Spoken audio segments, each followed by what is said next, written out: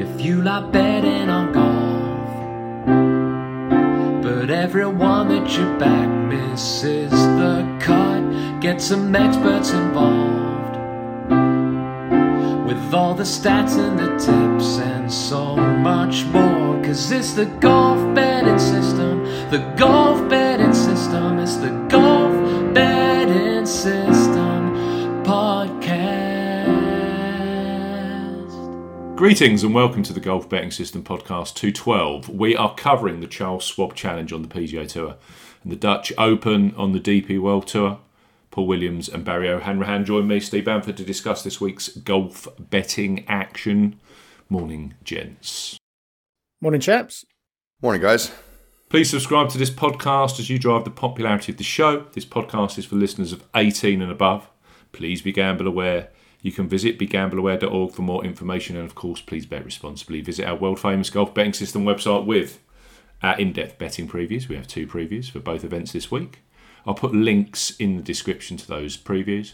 We've got tournament strokes gained analysis for the Colonial event. Very, very worthwhile looking at those. Tournament form statistics, form charts including combined course and current form, and of course our predictive models. All of these features, like this podcast, are all completely free of charge with no paywall. We're available on Twitter. Paul is at Golf Betting. I am at Bamford Golf. Barry is at A Good Talk Golf. You can join our Golf Betting System Facebook group. The link is available in the description box. Plus, look out for the Steve Bamford Golf YouTube channel, where I present the golf betting show every week. Please subscribe and like the shows. This podcast, of course, is also available on that YouTube channel. Now, you guys as listeners power this podcast, so we need your 5-star reviews on Apple Podcasts. As ever, for those of you who leave a review, I will read them out at the start of a future show. Leave your name and where you are in the review. Just for reference, I thought I'd have a look at this. Why not? We are currently running at, chaps, 148 5 stars in the United States, 138 in the United Kingdom. We've had a splurge in Ireland, Barry. 37 now in Ireland, 24 in Australia. So if you're listening in any of those countries and you haven't left us a 5-star review, please do so. Right. Here's our review for this week. Knowledge is King is the title. 5 stars. This is an absolute must-listen and superb entertainment if you enjoy betting on golf, seeking an edge towards a profit. I only wager on the Make the Cut ACCA market each week. My selection decisions are highly influenced by the analysis and statistics the guys deliver us each week. For me, the gold dust is the cases they make for players outside of the leading market fancies. And that is from Ira Man, and he's in the UK. Thank you for that, Ira Man. Yeah, thanks for that. It's an interesting way to approach it, isn't it? I guess if you're working on a margin that you're trying to achieve out of your bets over the long term, and you find that edge on the missed cut market, it's one way to try and attack it, isn't it? It's quite a popular market on the Masters, given the vagaries of that event, I guess. Given the way that so many of the field are less likely to make the cut, I guess, and the ways you can cut that ACCA. But doing it on a regular event, it's an interesting concept, isn't it? Sometimes it's quite easy in hindsight to see the miscuts when you're looking at your bets. Our ones anyway. You're like, oh yeah, he was. Well, yeah, I guess you kind of get a feeling of the players that are more, I don't know, more inconsistent and more likely to miss the cut, but equally, if they have that week that you know they're capable of, actually more likely to win. So you got that kind of difference between players who plod along to a 30th, 40th place finish each week, make the cut, and if you've got them part of an ACCA that to make the cut, then all well and good. But do they ever get close enough to actually contend and win? Probably not.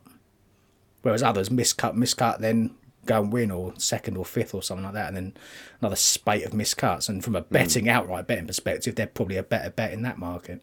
The high variance players, yeah. Absolutely, yeah. Interesting. You do get those that it's kind of burn or bust, isn't it? So, you'll get someone like I'm not even going to say a name, because I've tipped one up this week, who can win PGA I've got one in mind as well. Who can win PGA Tour events at the drop of a hat, and he's very, very good at missing cuts. And then, of course, you get these guys that are constantly 40s, low 30s, 50 plus, but they're making cuts each week. Yep, banking checks. Yeah, banking checks and keeping their PGA Tour or DP World Tour status. So yeah, interesting market. Well, we've put it off for too long now. We're going to have to talk about last week, and it's going to be a painful exercise. Who goes first? It was really painful for me, but only in a kind of my bets were crap kind of perspective. But I know for you, Barry, it took a whole new level of pain. It had a story. Go on then. You start. So, excuse me. So my bets were fails. I had a couple of Homa and Woodland going into Sunday who had chances of places, and both failed to fire. But one of the teams I did a kind of last minute switch on DraftKings to a 5 out of 6 for the morning afternoon wave to avoid the weather. Got through to a 6 out of 6. So going into the weekend it was happy times, and going into Sunday it was looking very promising with a nice 4-figure payday. And at one stage on Sunday I got up to a $28,000 projected payout. Which was interesting to say the least. And what stage was that on Sunday, just out of interest? That was early now. That was Spieth was on his back 9 and Rory had just kicked off with a few birdies. So I'd gone ahead with the holes played, or I'd less holes to go than some of the other people. But points in the bag are good to have, especially on a Sunday when sometimes birdies are at a premium. But then for a large part of the day, it was bouncing between kind of 3 and 9,000, and the back 9 just annihilated me. Everything went wrong. So I had Zalatoris, I had Pereira, I had Young, Rory, Spieth, and Power, and the guys just could not make birdies and were just dropping shots. And then I think the worst thing about DraftKings is it's every player in the field has an effect, or every player left playing has an effect on what happens to your score. That a player who isn't in your team, they drop in birdies. So people jumping up the leaderboard like Fleetwood and Kirk, and those are helping other teams, and it's just devastating when your guys aren't making putts. So at the end of the day, when it all washed out, I got paid out about $700, which is still a great week, but it's the hope that kills you when you're looking at potentially much nicer returns. So it ended up being quite a deflating finish, even though it was a good result in a weird way. It's very strange. So it wasn't fun, but still profitable. So it's kind of a weird feeling. Yeah, it's unlucky, Barry, because I was having I got my Millie Makers all got 6 out of 6, and I didn't cash at all. So it shows you how many players managed the 6 out of 6 this week. But yours, and the point at which you and I were discussing it, you really did have a chance, because there was a scenario where Spieth had gone. I get that he'd finished his round, but you could have quite reasonably finished with Mito, Zalatoris, Young, Power, and Rory when he was flying. They could have reasonably finished 1st to 5th, and I think in that scenario, you'd have been pretty damn close to the million. It wouldn't have been far off. No, certainly, if Spieth had made a couple of those 3-footers that he missed on the back 9. That was those were just extra cruel to see. But I was not being a huge DFS player. I'd kind of just do it for the majors, really. I think I can identify situations a bit better in the majors rather than the week to week. It seemed to me, just looking around at a few teams, I was going to take an extremely unique set of circumstances for my team to actually win the million. There was just a few too many teams. I was looking at their combinations of players and I went, oh God, that doesn't look good. So, but that doesn't mean, the million isn't the be all and end all. If you can get a 5-figure payday, that's an incredible week. Yeah. And I think the hardest thing of all is when you're looking at the leaderboard, especially in the top, let's say 100, where the teams that are really competing at that stage of the week and have a legitimate chance. You see a lot of, multiple teams from single people or one name. So you know that you're up against like serious heavyweight players who've put in a lot of teams. They've picked like their core group, and they have all the little micro changes between the teams to catch every eventuality. So it's like a brute force attack then, really, on the leaderboard of the DraftKings leaderboard when it gets to that stage of the tournament, and you've only got one little shot, and they have, could be a dozen shots of that thing happening. So it makes it even harder then for the single, or if somebody's putting in one or two teams to actually crack it. Mm. It is David and Goliath, isn't it, on DraftKings? Yeah. A lot of these games. You're taking on guys with 250 lineups.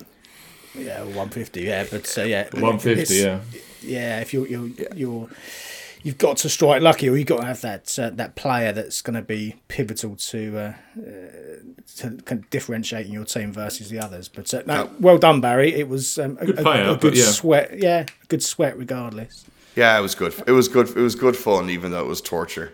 It was a tough day all round for me, sporting wise, because too much hope was introduced to my life with being a Liverpool fan, and then also in the DraftKings and the golf. So it was a pretty heavy Sunday to take. But hey, look, I mean, let's get on to the tournament. What were your thoughts on it? Yeah, other than Gary Woodland's collapse, I don't think there's any other way to describe it on Sunday, is there? Collapse on Sunday. Other than that, it was quite, as a spectacle, I quite enjoyed it. It was a good, strong course, rewarded good ball striking. It was kind of as advertised by us, wasn't it? I don't think we got too much wrong. Got the weather right. We kind of said that there was going to be the risk of the different tee times and the different groupings, so that that it worked out that the AM PM was the better wave. I mean, that makes Justin Thomas's victory even better, doesn't it? I mean, he was on the wrong side of the draw. And when I watched him Friday afternoon our time, he was just playing middle of the green golf. It was a tactical masterclass from Thomas of how to play a major championship golf course in major championship bad conditions and keep yourself in the hunt. There was no pin chasing from JT, apart from a couple of the shorts and clearly the par fives. He was just playing middle of the green. You could see him and Bones had it all sorted out. The thing that shocked me with Thomas was how he actually went backwards on the Saturday. Yeah, odd, wasn't it? Having got himself into that position, as you say, on the wrong side of the draw in some of the toughest conditions, and then just went backwards. Seemingly played himself out of it. A couple of bogeys early on Sunday, and then put the back nine that you needed to put together to give himself a chance. And after meeting, the thing with that tournament was though that there was clear. I mean, we had Zalatoris. He was a 40-1 chance. I've made a little note here of the odds. He was 40-1 with Unibet before, but he was as short as 30s with others. Cam Young, who Paul and I, we were talking about Cam Young for about 10 days beforehand. Oh yeah, Cam Young, he's a great golf player. We didn't include him on any of our content. 80-1 Young. And I'm going to do it. Mito Pereira. 200-1. And he needed to make par on 18 to be the PGA champion. Yeah. First ever top main tour victory that would have been. Or another roll or two on the 17th hole, and the putt there would have given him a 2-shot buffer, and from that position you'd have expected him to. So I have some thoughts. But my point is that you look at those guys, it was all fantastic play, but none of them had ever won a main tour title. Oh, yeah. Let alone a major. And you just needed someone like a Thomas to put themselves just on the fringes and say to the guys, right, you're in control here, but I'm just here waiting. And if you make any mistakes, I'm here to pounce. And Thomas did that, didn't he? Yeah. Mm-hmm. He was brilliant on Sunday. I mean, look, Mito, that one roll, if that putt goes in on 17, he 100% takes 3 wood off the tee on 18. That putt going in on 17 or not going in on 17 shouldn't have changed that club choice, Because by taking driver, he brought into play double. He brought the water into play. And I think it's strategically a shocking decision to take driver there with the one-shot lead. Okay, like if he hits it to the left side of the fairway and gives himself 210, 215 into that pin, he's opened up the angle to the green, so the ball can funnel across into that right section of the green anyway. But worst case scenario, he's making 5 from that situation.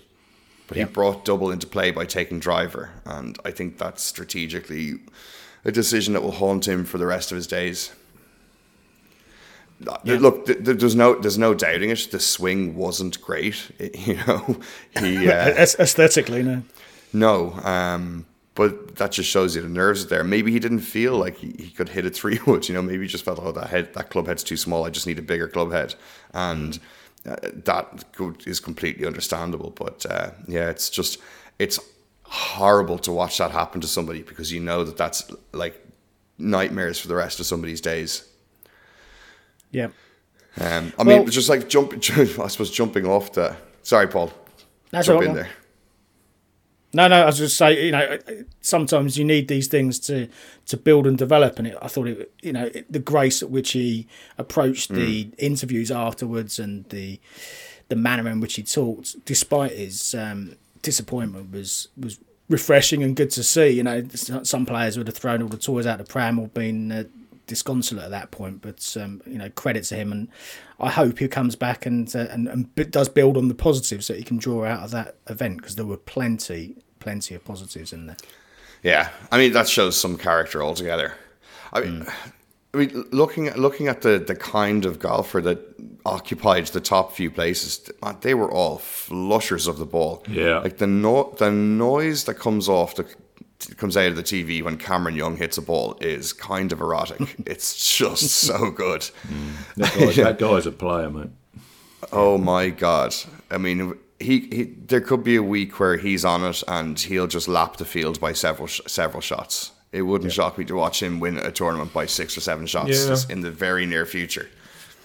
I think you have to take the positives from these things, and you have to take.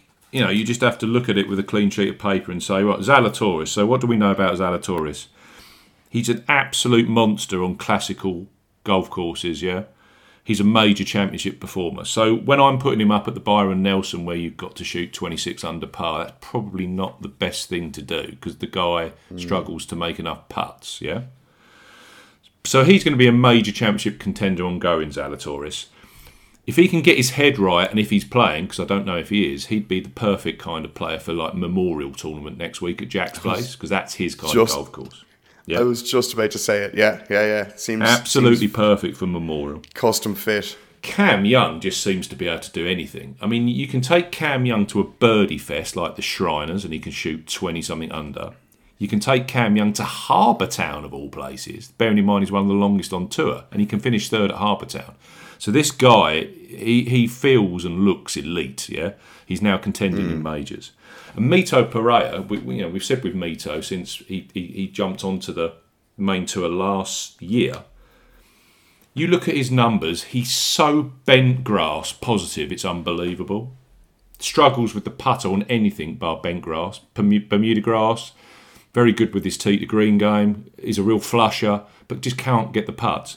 As soon as he moved to bent grass, all of a sudden we've seen, we weren't expecting him to come within one hole of winning a major, but he's just jumped straight to the top of leaderboards again. So I think you just got to take those things on board.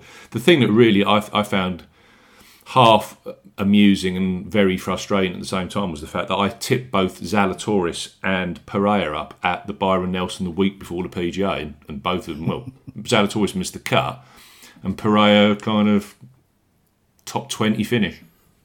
Yeah. And next thing you know, they're contending for a major, and I haven't got a penny on either.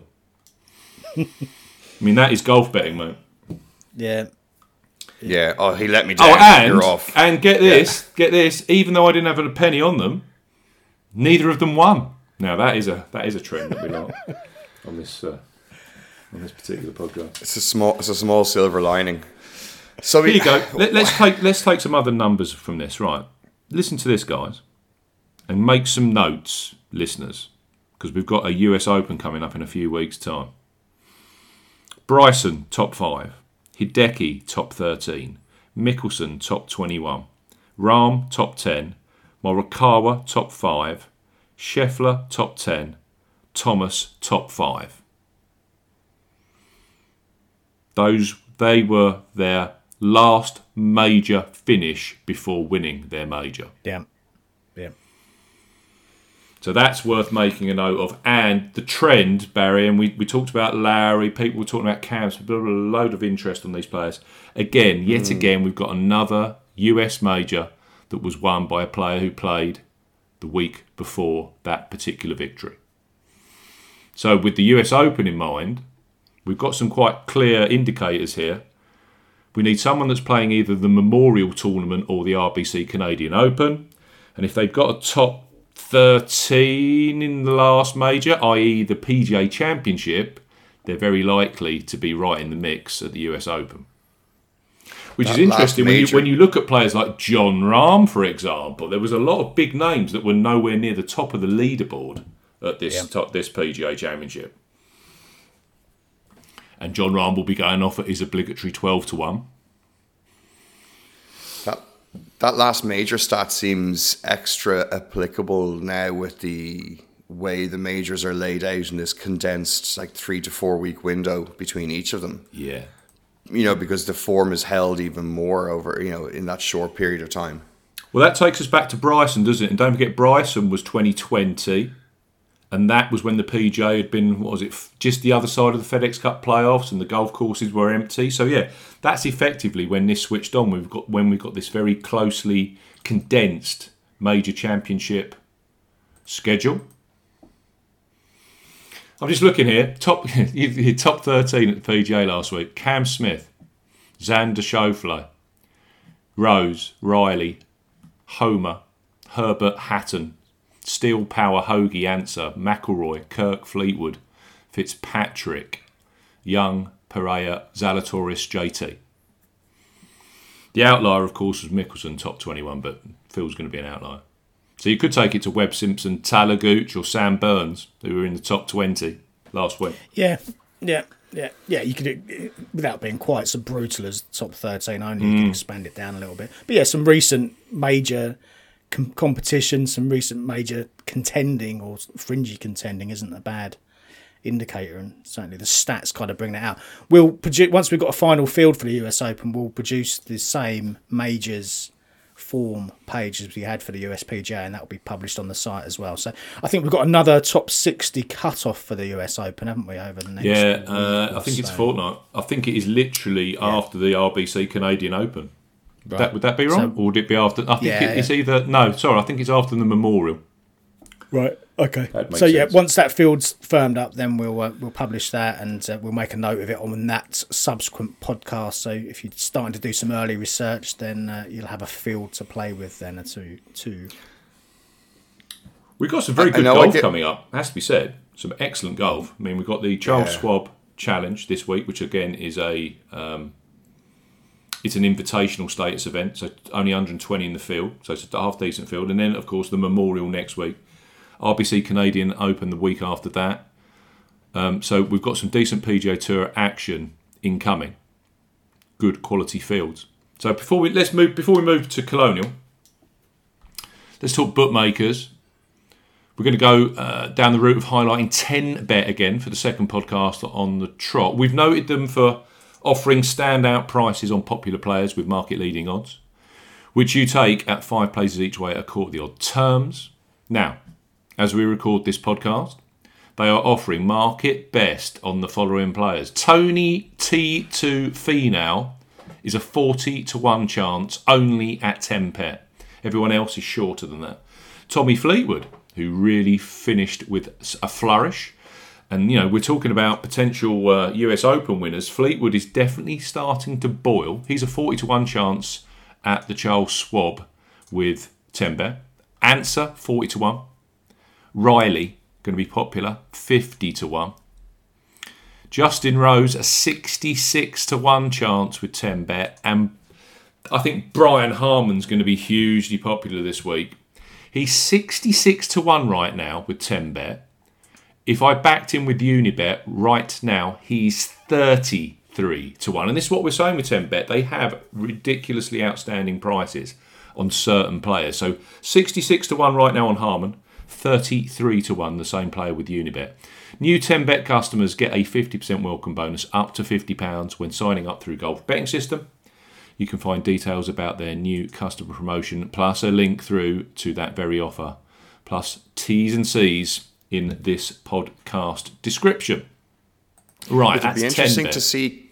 It'll be interesting to see can 10Bet keep up this kind of assault on the prices, because ultimately it should affect the prices of it should have the attention of the other bookies. If they see a bit of customer loss, they'll have to start juicing their prices a bit, in certain places. So it might help. The competition might be good for the market. We've been monitoring now for about, 10, 12 weeks. And what you find with them is that it isn't like a Bet365 situation where, as we've been saying, 80% of the fields are top price or equal best price with Bet365. With 10Bet, it seems very random. But on 10, 20, 25 golfers each week, they are standout on those golfers. So it's just worth having that account, because there's going to be players there that you like at some point and just go, well, that's a ridiculous price, and you're just on. So Paul, I have one for you here, Paul. I have one here for you, Paul. They're definitely worth having in your sportsbook portfolio, we would suggest. And Paul had his 300 to 1 on Ricky Fowler last week, which actually he didn't play that badly, did he? He was there or thereabouts, Ricky. Yeah, just outside the top 20 in the end. And again, it was only one round, wasn't it? If you'd have produced one of those kind of Bubba-esque rounds of 63 or 64 at any point in the tournament, he would have probably placed or thereabouts. He's not far. I don't think he's far away. I think he's playing better golf than a lot of people assume and suspect with Ricky Fowler. And, he's easy to bash, isn't he? As a target, he's easy to bash.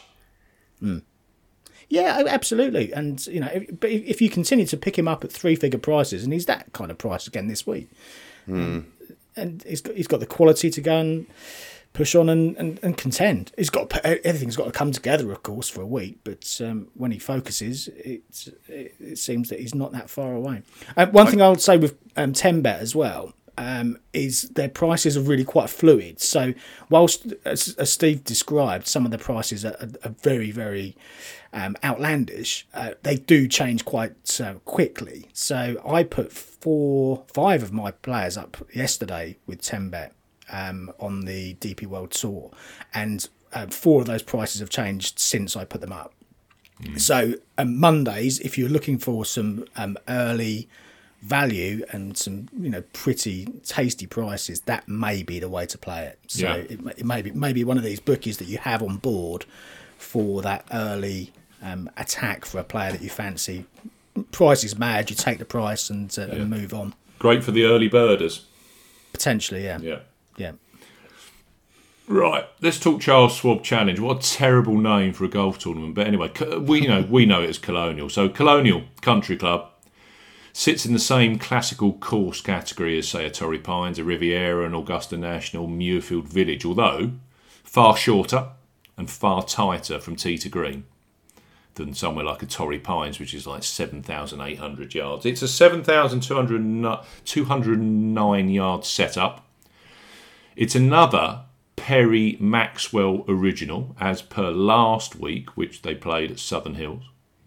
Par 70, cannot be overpowered. Treeline Parkland Golf Course. It features Bermuda grass up to the greens, which again are bent grass. But, again, similar to Southern Hills, they're only small at 5,000 square feet. I mean, the disparity this week isn't as bad because we've got a 7,200 yard golf course as opposed to a 7,500 yard golf course. But the greens are very, very similar in size. Birdies are hard to come by at Colonial, with 2 par 5s amongst the toughest on tour for birdie or better. So, looking at par 4 scoring or par 4 birdie or better, not a bad look this week. Difficulty rank 2020, 13th of 41 courses. And last year, 2021, It played just a smidge over par across the field. 18th of 51 courses for difficulty.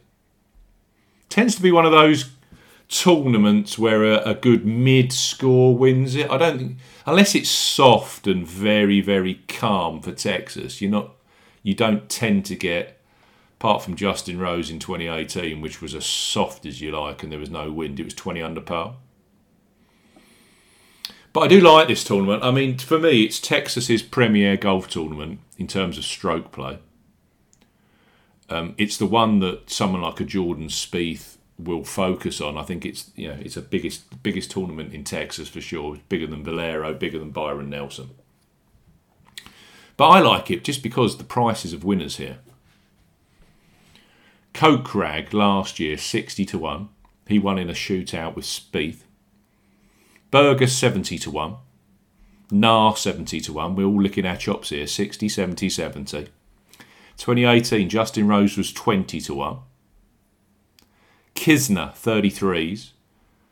Spieth 7-1 favourite in 2016. Kirk 2015 35-1. Adam Scott 18-1. So the longest price I'm seeing winning this since 2010 is Boo Weekley. Yes, Boo Weekley 100-1. So we've only had one triple-digit winner of this since 2010. And it shows you it's a well-respected tournament. You always get a good field here. And at the end of the day, this week's no different. It's a decent enough field. Scheffler, world number 1. Thomas, just won the PGA. Jordan Spieth, Colin Morikawa, Victor Hovland, Will Zalatoris, Max Homa, Sam Burns, Sungjae Im's returning, Daniel Berger, Tommy Fleetwood, Finau, Webb Simpson, who was backed in. It's been a while since I saw Webb Simpson at a par 70 for opening prices of 50-1 yesterday. I was tempted. Talor Gooch, Abraham Answer, Jason Kokrak, Billy Horschel, Mito Pereira, and Chris Kirk. It's a decent field. Davis Riley, Gary Woodland, Harold Varner, Kevin Na. We can keep going. Right. I just love the price point. It averages through at 43-1 since 2010, the average winning odds of the winner here. Very nice. It's right in our wheelhouse. Absolutely right in our wheelhouse. Now, it's a classical golf course, and here are the last few winners. Kevin Kisner, 2017. Justin Rose, 2018. So, you've got two opposites there. Short game specialist Kisner. Justin Rose, when he was in his pomp, just an absolute greens in regulation flusher. Kevin Na, 2019. Daniel Berger, 2020. That was the first tournament back after COVID, you'll remember. It was basically a major championship. He won it at 70-1. Jason Kokrak last year. So you're getting all shapes and sizes there, aren't you? You're comparing a Jason Kokrak to a Kevin Na or a Kevin Kisner. Yeah. So you get kind of short course specialists like Na, Kisner, Berger to that extent, because his 2 wins prior to winning this were both at Southwind, par 70. Kokrak, it's just basically players that play well on tougher classical golf courses, isn't it? Kokrak had form at somewhere like a Riviera. I think he'd finished second. He had great form around Copperhead. Just, a lover of tough golf courses, tree-lined. So, yeah. Also, I'm just looking at underlying form there. All of those winners, Kisner, Rose, Na, are kind of not taking Berger on board because that was just all weird back then, and Kokrak, they all had a top 13 finish within their last 3 appearances. So showing something, yeah, rather than coming from complete and utter left field. I'd be absolutely shocked to see Bryson DeChambeau potentially play this week, although he's still in the field apparently. Is he still in the field, DeChambeau? Yeah, it'd probably be a late decision like it was last week. Yeah. If you're top alternate, if you're top of the list you're just standing there, aren't you, practicing and going, well, DeChambeau's likely to. Putting green. DeChambeau Thursday morning will be, no, I just can't play anymore. Yeah. No. He is on the range and he is 100-1 right now with 10-bet. Bryson DeChambeau. Boyle Sports have got him up at 28-1. Wow. That's mad. 28-1, 100-1 on Bryson DeChambeau. Right. I've got 5 this week. I'm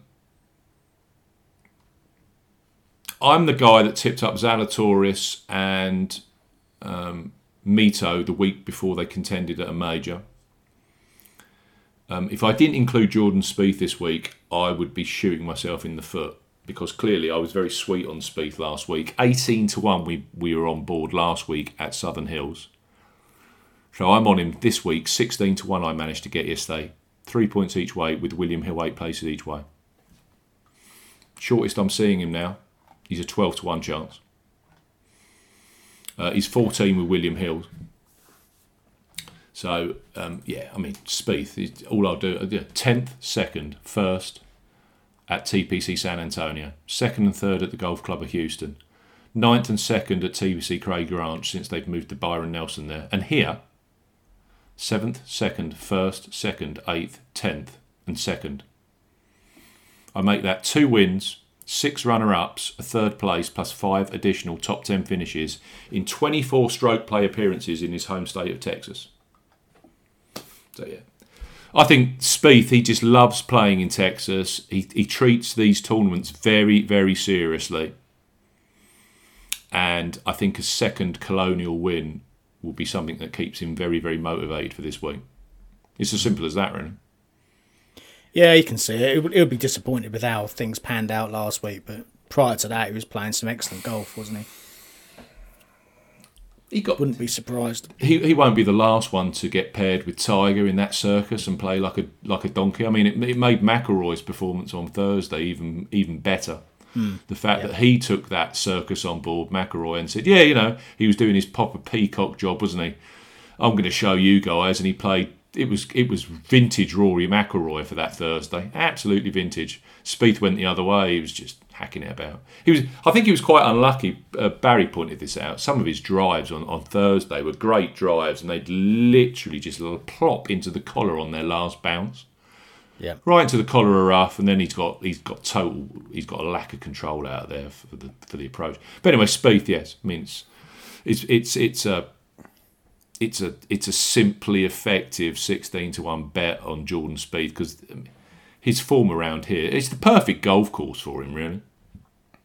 And he didn't play that badly from tee to green last week. It was just, again, the putter misfired. But interestingly enough, you look at our strokes gained numbers here for Colonial.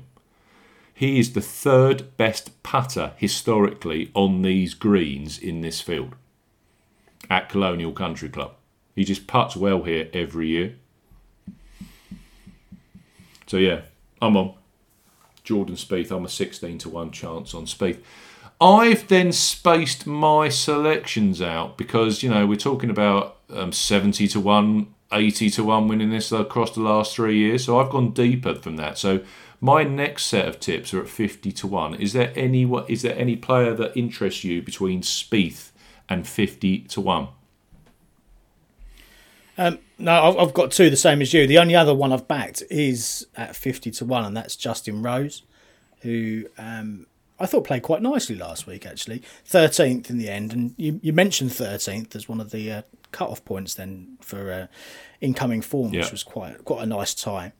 But yeah, 9th for greens and regulation last week, 18th for putting. In terms of strokes gained, that was 10th for strokes gained approach and 13th for strokes gained putting. I think there's some good metrics coming out of Rose. 1st and 3rd here over his last 4 attempts. He likes the course. He likes these tree-lined classical bent grass setups. It's as simple as that for Rose, and I thought 50-1 was worth taking a chance on, seeing as he played some nice stuff last week. In this field, he's got the most bent grass wins on the PGA Tour, 7. Yep. So yeah, it's his alley, isn't it? What do you think's gone wrong with Rose, Barry? You're a golfer of a decent standard. Paul and I struggle to hold a damn club. What do you think Rose's issues have been of late? Because you do see flashes, and then it's miscuts, and it's just all over the place. I'd say the tipping off or the tailing off of his contending seemed to coincide with jumping to Honma golf clubs. was that 2 years, maybe even 3 years ago now at this stage. Yeah, I think his last win was 2019 Farmers, yeah. And he just swapped at that point. Mm-hmm. And I mean, I don't know for certain, but I'm pretty sure that's all wrapped up now and he's back to building his own bag, maybe. I'm open to correction on that. And, you know, maybe it's just taking a little bit longer to recalibrate the body and the muscles and the neurons in the brain and everything to the clubs that he's got now. You know, he kind of scrambled the system or it seemed to have scrambled the system by going to Onma, and maybe it's just taking him time to unscramble it. It's not a very specific take on it, but that's where I would think it's at. He still likes a first round leader a punt at Majors, isn't he? I noticed last week he was just percolating up the leaderboard on Thursday as per usual. And you're standing there, you're slapping your forehead going, I can't believe I haven't backed McIlroy and Rose first round leader in a major. I know. The thing about Rose is he seems to have the head and the mental space to really get his game on point for majors. That seems like a theme. I mean, obviously it doesn't always wash out like that, but the focus seems to really narrow for him on major weeks or the very big weeks, and can really step up. Now I guess it's about, if he puts himself in position, he can, you know, we know he can win a major. He's a hard one to pick, because maybe he's becoming like an Adam Scott, or maybe he's got more wins left in him. Interesting. I've gone for 2 at 50-1. I got Sebastian Munoz, who was third here last year. And I get the feeling with Munoz, he was third at the Byron Nelson the week before the PGA. I think he's had is it 2 top 5s now? Let me get this straight, because I never want to quote bad numbers to our listeners. February at the start of May saw 5 consecutive top 33 stroke play finishes, but Munoz trumped that at the Byron Nelson 2 weeks ago. An opening round 60 saw him lead from the front at Craig Ranch. He then backed that up with a further 3 rounds in the 60s to deliver third. 55th last week at the PGA Championship will only boost his confidence. And when he's confident, he can really mix it at the top of leaderboards. 67-65 here last year saw him T3 going into the weekend, a position he went on to capture with a closing 68. I've got him. He's had a couple of top 3s and a top 10 across his last 5 stroke play of appearances in Texas. That's it. 2 top 3s and a top 10 in the last 5 in Texas. World number 54, very, very close for the fight to get into Immelman's President's Cup team. And when he's seeing people like Pereira jump up the qualification spots by about 10 places last week by almost winning the PGA Championship, I would have thought that's going to motivate Munoz to actually keep his foot down. He is a PGA Tour winner. If we go back, I think it was the 2020 or 2019 Sanderson Farms. Yeah, 2019 Sanderson Farms Championship. So yeah, Munoz likes the course. He actually reminds me very much of Kevin Na and Jason Kokrak, who I think all finished. I think Na finished 7th and Kokrak finished 3rd the year before they won here. So I get that kind of vibe by Munoz. And the other one I'm going for at 50-1 is our old friend Kevin Na, and why not? We know that, Kevin Na, he's like a Kevin Kisner, isn't he? He plays basically the PGA Tour short course rotor. He likes the plaid jackets, the RBC Heritages, and you'll find him winning at Sony. Na is ripe for this, absolutely ripe for it. Won here in 2019. His course form is 17th, 7th, 9th, 13th, 10th, 4th and 1st here at Colonial. 23rd last week at Southern Hills, 26th at Harbour Town. He had the 14th place finish at Augusta National. So I said top 13. It might move, might move 14th at Augusta within his last 4. That counts for me. His wins have come out 2 at TPC Summerlin, 1 at Old White TPC, 1 at Waialae Country Club, and here. That's his 5 PGA Tour victories. So I think, him, Kisner, they're the sorts that you just kind of say, yeah, they're almost auto FOMO bets, fear of missing out. So I've got Nah and Munoz at 50 to 1 each. I've then got 2 at 100 to 1. So where are you boys coming in? Where are you coming in, Barry? I've backed Sung Jae Im. We had him lined up for last week as a potential bet, and then he caught COVID on a trip back to Asia. So he's back in the mix this week, and assuming he's bounced back okay as a mid-20-year-old, he's hopefully all right from COVID and will be raring to go. What price did you get on him? 33 to 1. Yeah. Looping back around to Spieth, I'll probably back him just because he frustrated the hell out of us last week, and he'll probably just pop up and go, "Hey, how's it going? Got to win this week." So yeah, I'll probably jump in on the Spieth bandwagon. After that, I know I'm kind of in detox mode from the major, so I'm going to limit the bets a little bit this week. But one player I have gone for in that short course kind of pod of players is Joel Dahmen. Oh yeah. Who last week you could see on his social media saying he had no chance, and I think that's just purely the length of the course. But I think this one will be an awful lot more palatable for him. He threw in that crazy low round at Potomac, didn't he? On the Thursday. I think he was leading there, wasn't he? Was he first round leader at the Wells Fargo? Yeah, quite possibly. Yeah, he's playing some good stuff. Merged into one now. And I'll tell you another player I came very, very close on, but I looked at his record and he's always short on odds and he doesn't tend to win a lot. Brian Harman. He hasn't won since 2017, I believe. Yeah. But Brian Harman, he's the perfect kind of player for here. That's the kind of gritty. No, he's won twice at. One will be the John Deere Classic, 2014.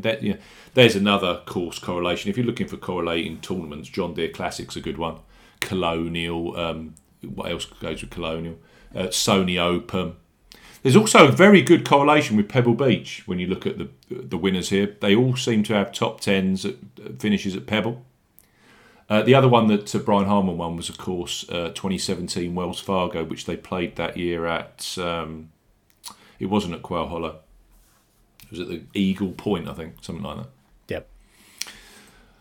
Yep. So I thought you're not feeling it for Kisner this week, Barry. No, you are the Kisner whisperer. I wasn't feeling it. Just looking at his stats, looking at he just doesn't seem to be quite on it since that World Match Play runner-up. I'm not feeling the Kisner love this week. Yeah, I don't know. Maybe he's in a little low point. I mean, the 2 rounds last week were fine. He's 100 to 1. For somebody of his length, they were fine.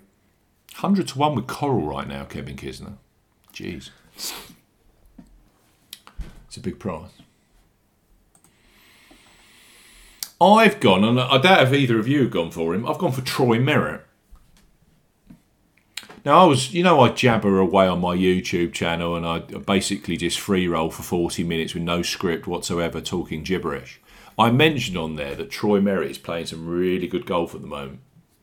Now, Troy Merritt will never ever pop in any of your predictive models. It just won't happen because Merritt just isn't that kind of player. He's all short game to a certain extent, and it's all about strokes gained tee to green, isn't it? So Troy Merritt is always kind of 150th in your 152 field, but he's playing some outstanding stuff right now, Merritt. I mean, he's currently ranking over the last 8 weeks on my strokes gained tracker in this field, and it's not a bad field, is it? He is ranking right now. He's ranking in the top 5 in this field.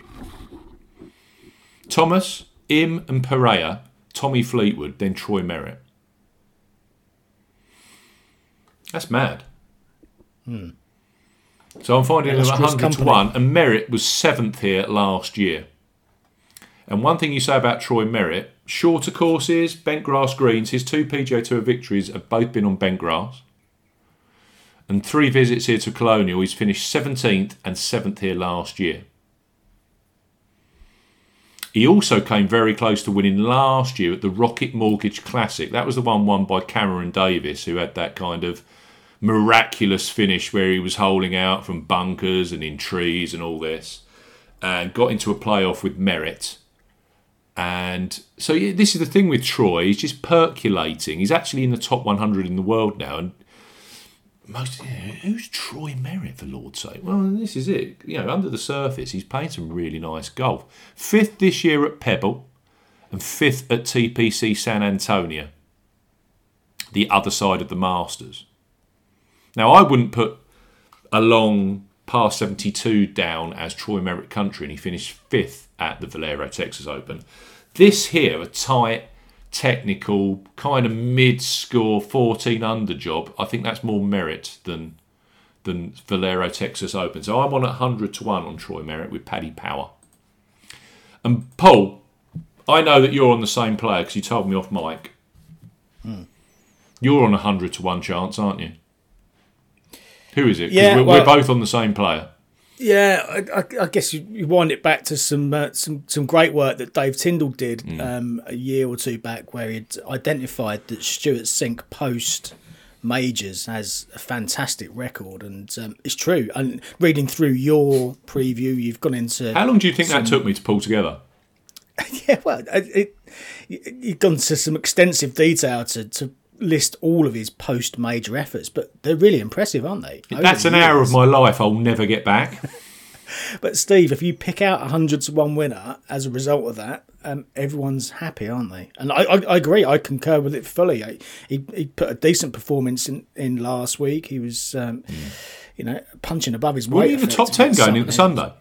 Yeah, he was right in the mix. Well, not right in the mix, but he was in the mix for a place if you'd gone on the extended places, which at the price on offer, again, would have been a great return. And his price hasn't suffered that dramatically this week. And if you're getting 3 figures about a guy who seems to be able to turn it on immediately after majors with some consistency, then, yeah, fill your boots. I'm in. I concur fully. He's just, he's not very sexy, is he, Stuart Singh? I mean, but to be fair, the guy, for a 48-year-old, plays some phenomenal golf. 4 made cuts from his past 5. He's already finished 7th at Copperhead and 9th at TPC Potomac. Yeah, so he's ticking the top 12 box. Yeah. 23rd last week at the PGA Championship, where he was T7 heading into Sunday. He's still the world number 76. And if you look at his performances post-major championships across his whole career, I've managed to bring it down, and I apologise if I've missed one or I've added one, but this is where I got to, and it took me over an hour to get here. 5 wins, 7 additional top 5s, 6 additional top 10s. And 2 of those... He's 2 of those outings, he lost in 2 playoffs as well. So he's got 5 wins. That could have been very, very easily 6 or 7 wins. All the week after, the appearance after a major. That's crazy. Yep. He's had a 2nd to 13th, a 14th to 4th, an 18th to 16th, and a 10th here at Colonial Country Club. So I'm on 100 to 1, Stuart Singh. Yep. No, if there's one triple-digit play you want to play this week, then Stuart Sink's got to be the one, I think. Barry, you need to join us on Sink, I think. So Sink, Merritt, Nah, Munoz, and Jordan Spieth. Those are my 5 for the Charles Schwab Challenge. Have you got anything to add, Barry? Otherwise, we will move on to the Dutch Open. other than I'm quite quick at getting into my bookie accounts and putting bets on that sound attractive, I'm on Stuart Sink, and I just couldn't resist. I had a power up in Paddy Power, so I've backed Ricky at 75-1. He's playing better stuff, Ricky. Stuart Sink right now, you can get him at Betfred 125-1, 7 places each way. I hope Betfred don't change that to 8 places later today, because they've started doing that again. They've started doing this, let's switch from 7 places for the early birds to 8 places on a Tuesday. I don't like that. That's all well, and if they do that, that's fine, as long as they retrospectively apply the places to the bets that have already been placed. But no chance. No chance. And the only thing that's going to happen there is you're going to piss off punters and lose customers. Yeah. Well, we not that I'm sure that nobody from Betfred listens to this podcast, but we called them out for it last year, and then they stopped doing it. Well, they've started doing it again. They did it last week at the PGA. They put the prices out, and they were 7 places, and then all of a sudden by Tuesday lunchtime it had swapped to 8 places, and I just don't like that. Open your book, keep your place terms the same. There's a few of them playing a cagey game on a Monday now, isn't there? And William Hill always go with a lower option until about 3 o'clock in the afternoon on a Monday, and then switch to their extended market as well. Credit to William Hill this week. They opened on the PJ Tour. I don't know about yours. They opened straight away with 8 places each way. Okay, there was none of this 6 then to 8. No, they opened with 8 from the outset. William Hill this week. Treble 8 Sport the worst. They're currently 5 places a court the odds right now, and I can tell by about 10:30 they'll switch that to 8 places. They'll change that to 6 places and a 5th. But Betfred have started doing this. We'll open up on 7s at a 5th. And then by Tuesday lunchtime, we'll change that to 8 places, and I just don't like that. That's not good. I think that's the Charles Schwab done. Am I correct? Shall we move on to the Dutch Open? Yeah. Let's go to the Dutch. Only thing I'll add on that is that I'm on Kevin Na as well. Okay. So we're all doomed to collective failure by the looks. Well, you know, with Kevin, he'll either miss the cut or he'll get into the mix. It'll be one or t'other.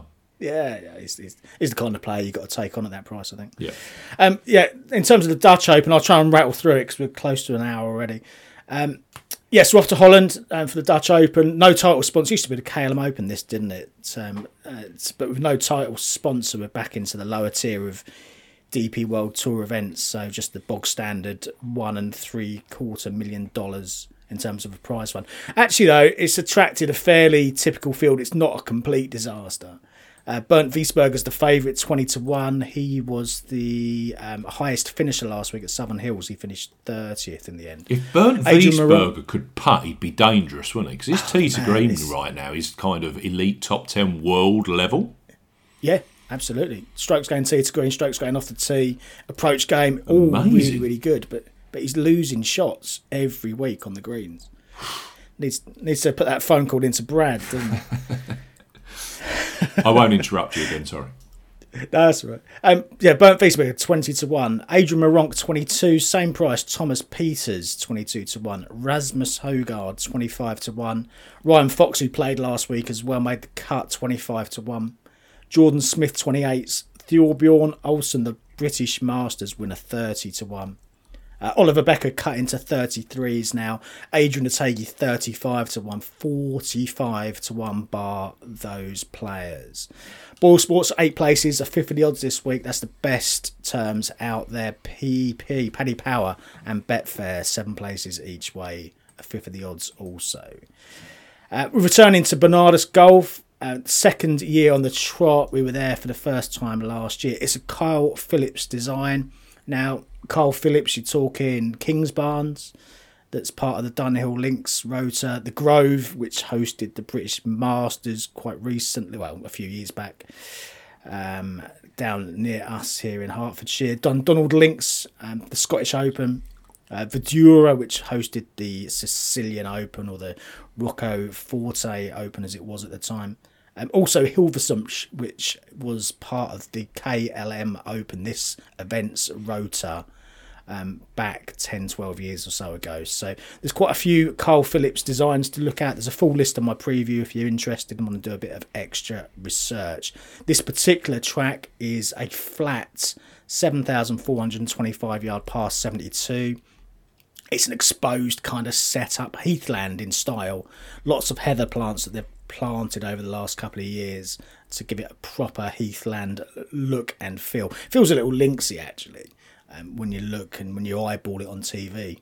Pretty straightforward setup though. 4 par 5s, couple of short par 4s. Top class bent grass greens that they laid when they built this. Well, they opened it in 2018, so very fresh green still.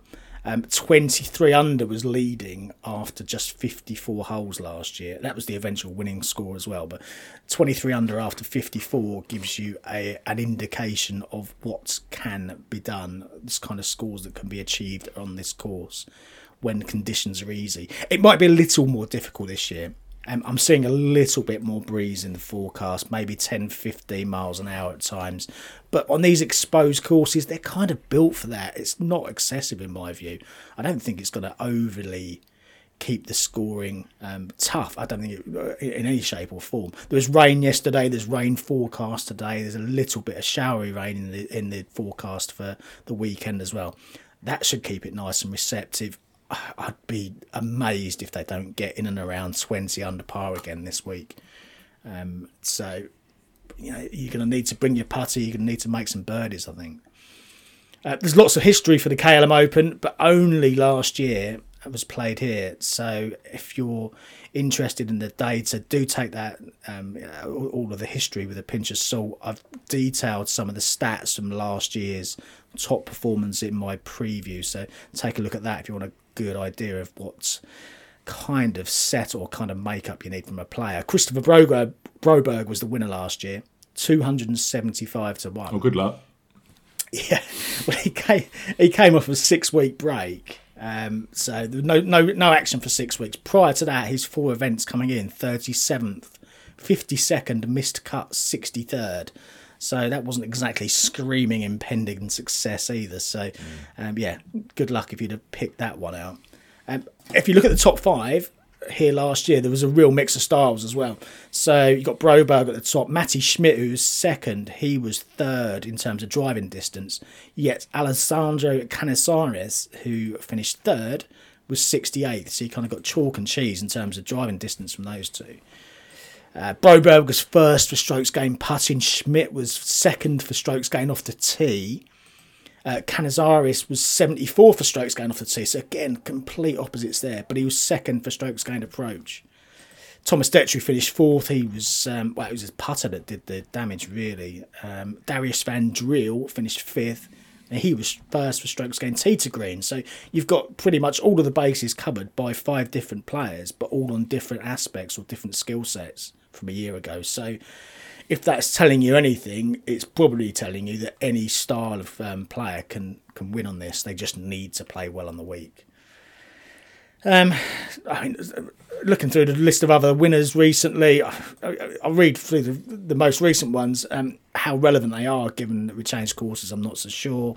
Thomas Pieters won at 55 to 1 back in 2015. Joost Luiten 18 to 1, 2016. Romain Vatel 2017 175 to 1. Ashun Wu, who we were on that week, 2018 125 to 1.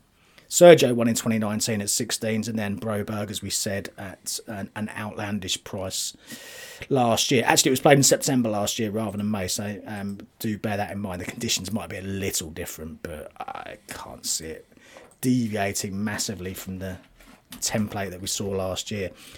I've backed 6 this week. I couldn't get away from the 6th player, so I've gone deep. I've gone for 6. I've stuck with Oliver Becker at the top.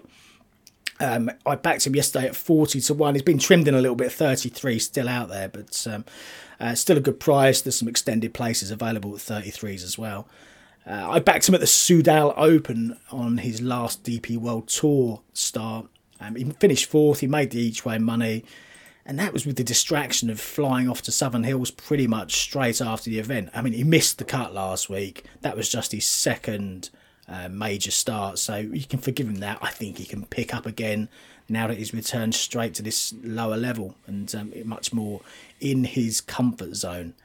7-time winner on the Sunshine Tour over the years, still looking for that first DP World Tour breakthrough, but He seems a good fit to me in terms of the style of course and the fact that he's got to need to make some birdies. He's fifth currently on tour for birdie average.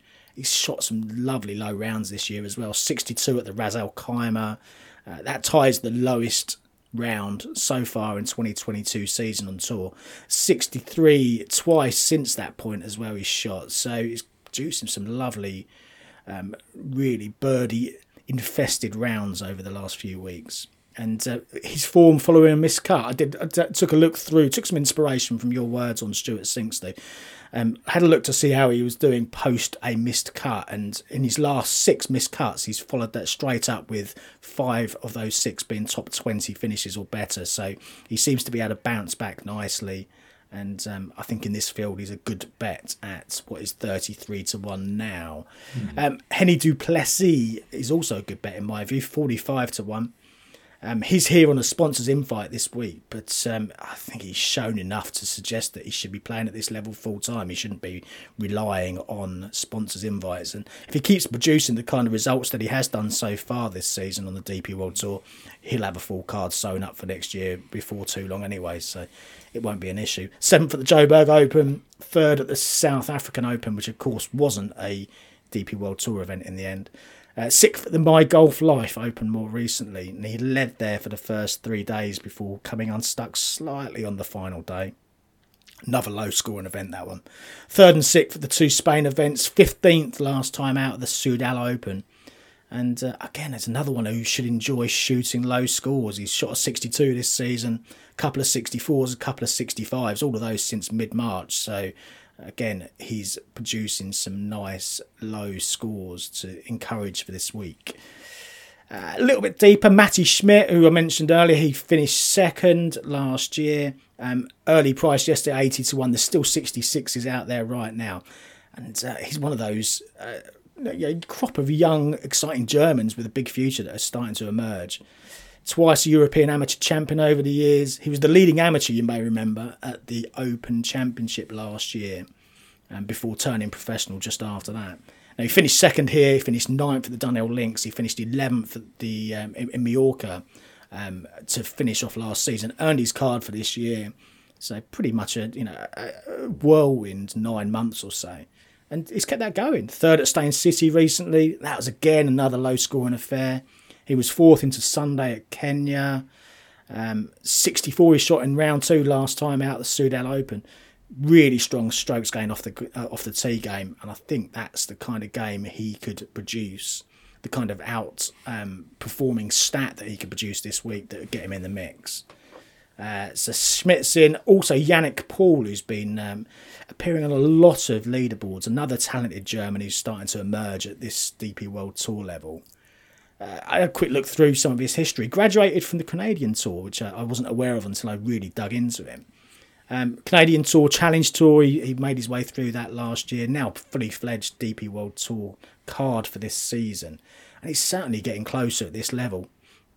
Top 10s at the Joburg Open, at the ISPS Handa Championship in Spain. Last time out, his best finish so far, he was runner-up to Sam Horsfield. He's getting closer and closer, and he's got an excellent long game. He looked really good at the Soudal Open. Excellent long game. Some form as well in Holland, 8th on the Challenge Tour last year. Lots to like with the Yannick Paul at 80-1, which is still available out there. And finally, a couple of 3-figure shots. Sebastian Soderberg, who was available yesterday at 150. Still some 125s out there, which is a good price, I think. He's the one that I mentioned right at the top. Not the most consistent, lots of missed cuts. But when it does work for Sebastian Soderberg, he can just suddenly pop up and produce a really close contending performance. Don't forget, he was the guy that won at Cran-sur-Sierre back a couple of years ago with that's a 4-5-man playoff, I think it was. Rory McIlroy was there in the playoff as well, and Soderberg produced the goods on the first playoff. Cool. Yeah, is that kind of player? Don't be overly put off by a lot of missed cuts, because when it all kind of comes together for Soderberg, he can produce the goods. 2nd at the Belfry a few weeks back, and again that was a case in point here. He went miscut, second at the Belfry. And on the week, he improved strokes gained tee to green by 15 strokes over the previous week. So where's that come from? You know, you must find something magical in practice on the range to go from, well, I think it was -8 to +7 in terms of strokes gained tee to green in 1 week. Maybe he's just sober. It's mad, isn't it? But I mean, for me, he's the sort who can click here, because if you look through his record again, when it works for Soderberg, he puts together performances where he's making 25, 26, 28 birdies on a week. And I think you're going to need that kind of number this week. I don't want players who struggle to get 10 or 15 birdies on a week and plod around to a 30th place finish, because they're not going to win. You need that kind of player who can produce a 61, 62, who can get mid-20s, maybe up to 30 birdies on a week, and just be nice and streaky. So, he may miss the cut. Don't shoot me if he does, but I thought worth taking the chance on Soderberg at the price. And finally, Andy Sullivan, who are backed at 150s as well. Again, he's been trimmed in a bit, but still available 3-figure prices. A little bit of flash of form last time, 9th at the Soudal Open. That was after a really poor start to the year for Andy. Seems to have found something. The putter finally seemed to start working again last time out at the Soudal Open. Now, I know trends are there and history's there to be shot down, but if you look back in 2020, Sam Horsfield won the Forest of Arden for the English Championship at the time. The next name on the winners list on the European Tour website, as it was, Justin Thomas. He won the WGC St Jude. So we had Horsfield, Thomas. The next winner at the Hanbury Manor Birdie Fest on that string was Andy Sullivan. So we had Horsfield, Thomas, Sullivan. Horsfield just won the Soudal Open. Justin Thomas just won the USPGA. We go into another Birdie Fest. Andy Sullivan's in the field. 3-figure price. He was waxing lyrically about that golf course in Belgium. He loved the place. And then all of a sudden he gets a top 10 finish. So something's clicked, hopefully. When you've got positivity coming out of Andy Sullivan, when there's a smile on his face, when the game's going well, the birdies just absolutely flow. Going back to that Hanbury Manor, he won by 7. He shot 27 under par. It just, put him on a birdie fest when he's playing well, and he can just absolutely lap the field. When he won in Portugal the time before that, he won by 9 shots, I think, 23 under. He just absolutely left the field for dust. So he can go really low, and for a 3-figure shot, I'm quite happy to take a chance on Sullivan at that kind of price. So, just to recap then, Andy Sullivan, 3 figures now, backed him at 150. Sebastian Soderberg out there, 125s available. Yannick Paul, 80 to 1. Matty Schmidt cutting to 66s. Henny Duplessis still there at 45 to 1. And Oliver Becker, 33 to 1. Best price available right now. Throw me a name, Barry. On the birdie trend, I'm going for Hurley Long. Yep. Yeah. He's 6th in birdies on tour this year, and seems to be that kind of high variance. He'll be up there or he won't. So I'm willing to jump on board with that. Just looking at that table here, the leaders in birdies on the DP World Tour this year: Adrian Meronk, Pablo Larrazabal, Henny Duplessis, Sean Norris, Oliver Becker, Hurley Long. And rounding at the top 10, Ryan Fox, Christopher Broberg, George Coetzee, and JB Kruger. Yeah, Kruger only has 8 rounds there for that, so it doesn't. Yeah, I wouldn't surprise me at all to see the winner come from that list, because I think you are going to have to produce, mid-20s of birdies. Try and minimise the bogeys a bit and put together that 20 under or thereabouts total to get yourself right in the mix this week. Where are you going to back Hurley Long, Barry? Because I'm looking at his prices. You've got a lot of different options. You could have 100 to 1 with Bet365. We could have 80 and they're standard 5.25. We could have 80 to 1 with Ball Sports, 8 places each way. How are you going to cut your cloth? No, I backed him with Boyle Sports. You did, see? Okay. Yeah. You're not doing the pool. You're not doing the pool pricing. See, with that differential, I would be on Ball Sports for that one. There's some mental barometer that pushes me one way or the other. I think you're okay with the longer when it comes to longer prices, there's a differential. I guess the delta between the two isn't as bad, but if it's like 33s versus 40s, that seems to just trigger something in you. You're like, I'm taking the 40s at 5 places. But if it's 100 versus 80s, you're like, it's okay. 80s is fine. I'll take it. Cool. No, just but to there's point also out, like he's 110 to 1, the best price in the market with 10 bet, Hurley Long. He's as short as 50 to 1 with Paddy Power. This is what we're saying. 50 to 1 with Paddy Power. Or if you want to maximise your price, 10 bet, 110 to 1 on Hurley Long. I suppose, Paul, the other thing that probably comes into your head is that when you're looking at longer prices, you're like, well, he probably has less chance of winning, so I want to kind of grab those extra places if he does fall into the places. Yep. Yeah, absolutely. And I tend to, with my longer prices, I tend to go a full point each way with them anyway, on the basis that if you're going to get a place, then you want to make it relatively worthwhile. So if you're accepting slightly lower odds and getting better places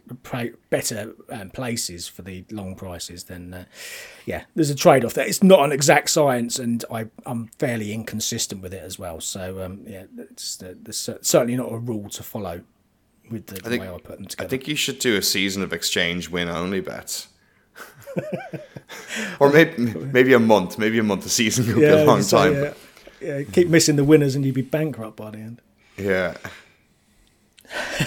What about you, Steve? Anything catch your eye? I've had absolute no opportunity to look at it, so I'm nowhere on the Dutch Open. So I think we'll close it there. I think that's the show done, chaps.